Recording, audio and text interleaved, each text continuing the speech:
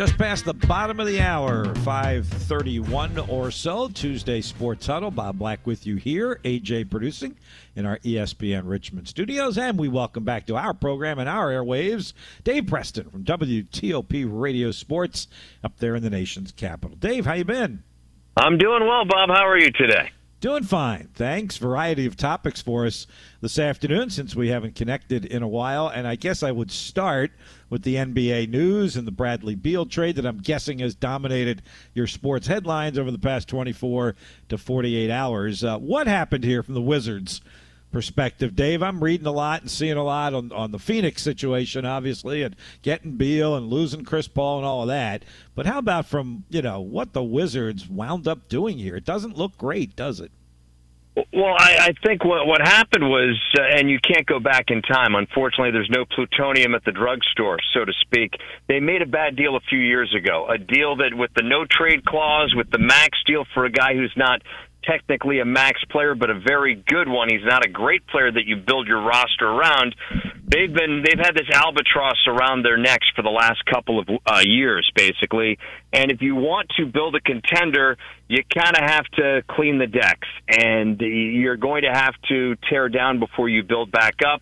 And I think the new management realized after taking a look at things and seeing what the roster was like, checking out the cap, contracts, and things of that vein and future picks, they realized that they could not rebuild on the fly. It's not like the Capitals, per se, where you have an old core that has succeeded, that has a Hall of Fame player guaranteed in the mix, and some other guys who might be headed to the Hall as well. They aren't the slam dunks that Ovi is, but whereas the Capitals are a team where you can try to rebuild on the fly. You might not be able to. You definitely can't rebuild and revamp this Wizards roster on the fly and turn it into let's be honest, a Final Four team in the NBA playoffs. The Wiz haven't made the conference finals since 1979. They haven't won 50 games since that season. That's about 7 lifetimes. I mean, it's in a league where you're not, it's not generated to turn teams into 50 and 60 win, clubs, or to, it's not the parity that the NFL is, but you have to be able to, you'd think over the span of 40 years, you'd get to 50 wins or a conference final at least once. The Wiz haven't. If they want to get there, they can't do so with the contract of Bradley Beal, and that's why they've decided to move on. And look, this has been coming for some time now. Obviously, they cleaned house in the front office, right? They got new people there. And now they're kind of blowing this thing up. I saw one report. Dave, would you agree the Wizards could be competing for the first pick in next year's NBA draft? Is it that much of a blow-up? They easily they could be, because I don't think nobody tries to lose, so to speak, but I think teams try to be competitive at different levels. And I think there's one thing, they're not, intentionally missing shots or calling, or they're not going to have Wes Unseld Jr., call, plays that, they throw the ball out of bounds or whatever.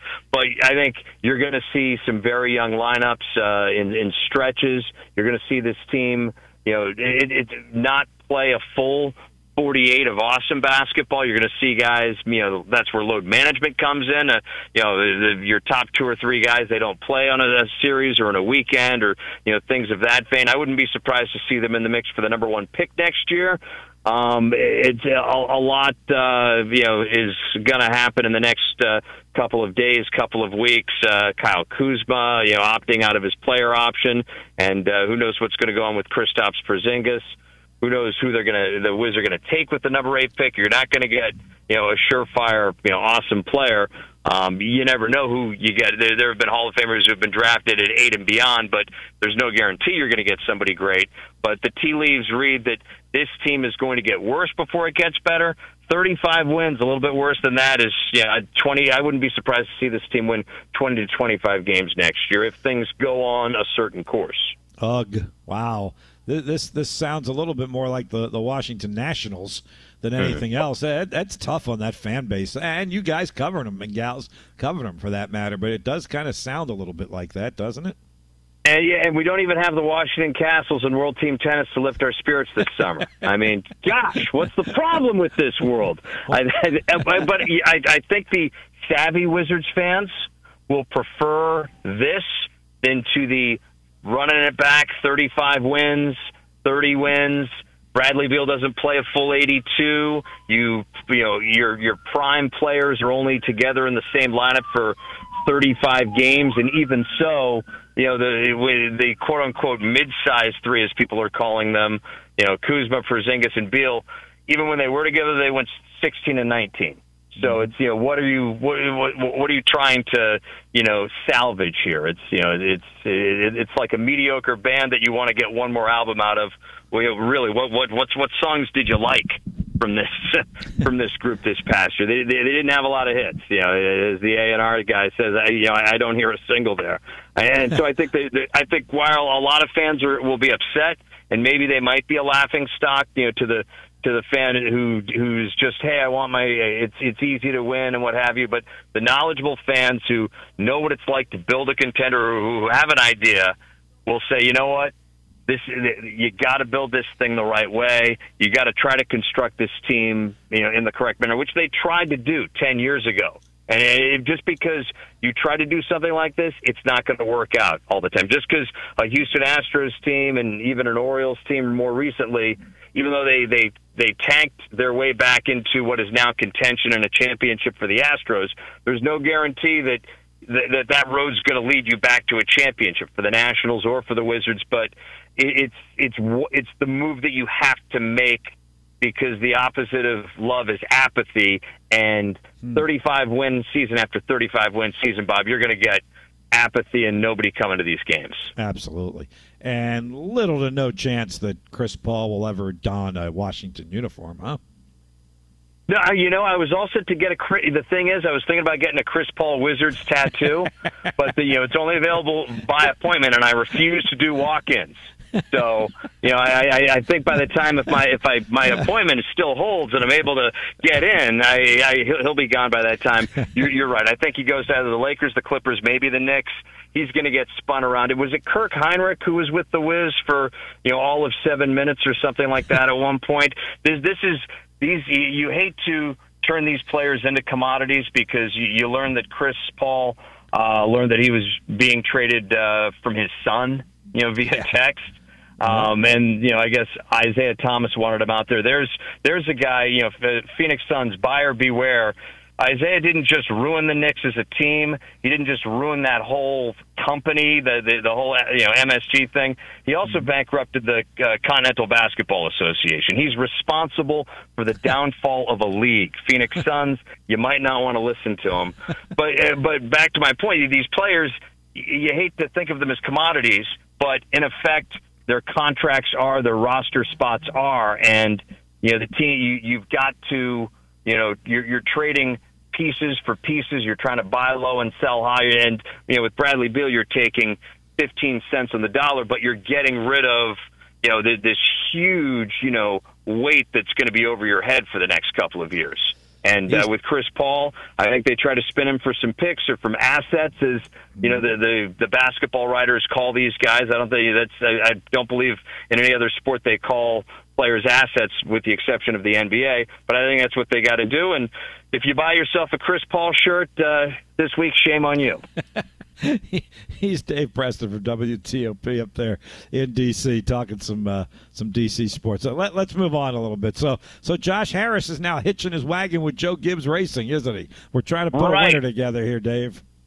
Yeah, and this is an interesting situation, because he's buying into Gibbs Racing. Gibbs is buying into, you know, his holding company that has nothing to do with the, you know, burgundy and gold. You would think that if you were to get Gibbs, you would bring him in for this. It's almost like Notre Dame joining the ACC, or, you know, the ACC bringing in Notre Dame and, you know, sharing every other sport with the exception of the one sport you'd want them to. I'm surprised that Gibbs is not in with this, you know, new Commanders, you know, franchise buying group on some level at this time.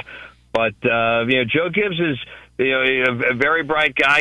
I remember hearing a story that I think it was on ESPN's Broke, which is a great documentary. If anyone's listening, you know, if you haven't seen it out there, you know, people who are listening, check it out. It's a fantastic, ESPN 30 for 30. But Gibbs admitted that he got into some sort of limited partnership way back when in the early 80s, and the reason why he kept coaching as long as he did, he wanted to leave like after 87 or 88, but he kept with it because I believe he and his family were sunk into this partnership, and they need to get out from under this thing. But Joe's made a mint in auto racing. He's probably, you could make the case of him being the best coach of all time in the NFL, winning 3 Super Bowls with 3 different quarterbacks.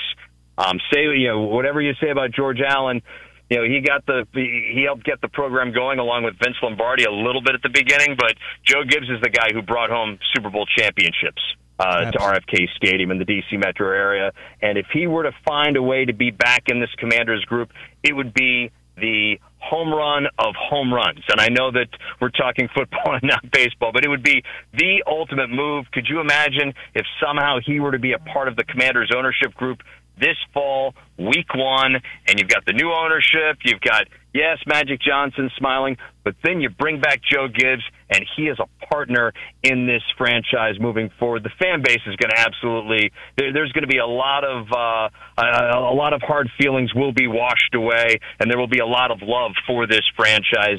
Even if the uniforms are ugly and the Comma Commanders song is awful, you're going to get a lot of love for this franchise if Gibbs finds his way back into the owner's box. Yeah, you're kind of leading me into that. I mean, we all expect this sale to go through before training camp begins. Do you expect that kind of feel, vibe, look to be that different when they gather in August to get ready for the season? I think so, but I think it's very easy to make missteps and make errors. One error would be as if the new group dismisses the group has to do a lot of different things. One is really, they have to court the area. They have to court the fan base. They have to make it, at least if they're not trying, they have to make it appear as though they are doing everything possible to get back to the RFK site or some site in D.C. that's easier to get to. RFK site also has great memories. Even though it was Jack Kent Cooke who got them out of here, people associate FedEx Field with Dan Snyder and his ownership and their missteps and all the the stale peanuts and all this other garbage and the sewage pipes, blasting, on fans in different sections. So that's one thing. There has to be a commitment to, hey, we're going to try to get back to RFK. There also has to be a commitment to the king or queen reigns while the prime minister rules. The front office of the Commanders moving forward has to be in charge, not semi in charge with the owner sneaking in his influence, making picks from his yacht, allowing players to walk past the coach's office to his office to complain, cater to, quarterbacks' fathers and stuff like that. So those are 2 things right there. And I think 3, you need the on-field, the on-field guest service to really up their game in this fall. I think the product on the field's bad. It has been bad for 20 years, but also just the game day experience. From what I've heard from everyone, it's not awesome, and you need to win these people back with that. And I think if they're able to do that with a new owner that's not Dan Snyder, that's the best thing that these guys have going for them. Mm-hmm. And let's see what they can do moving forward. For all we know, Josh, Harris is just a little bit better than Dan Snyder, but we know that he's not him, and he's better, and he deserves a chance. He deserves, I guess, the benefit of the doubt from the area. And if it's a new Commanders ownership starting, Labor Day weekend and the week after with the season opener, I think you're going to see a lot of optimism until this group gives them reason not to. Finish up with you, Dave Preston, this afternoon with us from WTOP in D.C. Anything new on the Nationals front? I mean, I think last time we talked to you, there was a glimmer of hope that they were competitive, playing a little bit better than we thought, but now it looks like they're kind of about, I hate to borrow that old cliche there, Dave, but we are who we thought they'd be.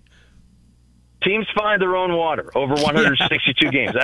Bob, I think that's the beauty of baseball as opposed to the NFL where it's 17 snapshots, or even the NBA. It's there's more definition in the NBA and the NHL with 80 and 82, but you have 162 games. So there's more definition. It's a picture with a lot more definition.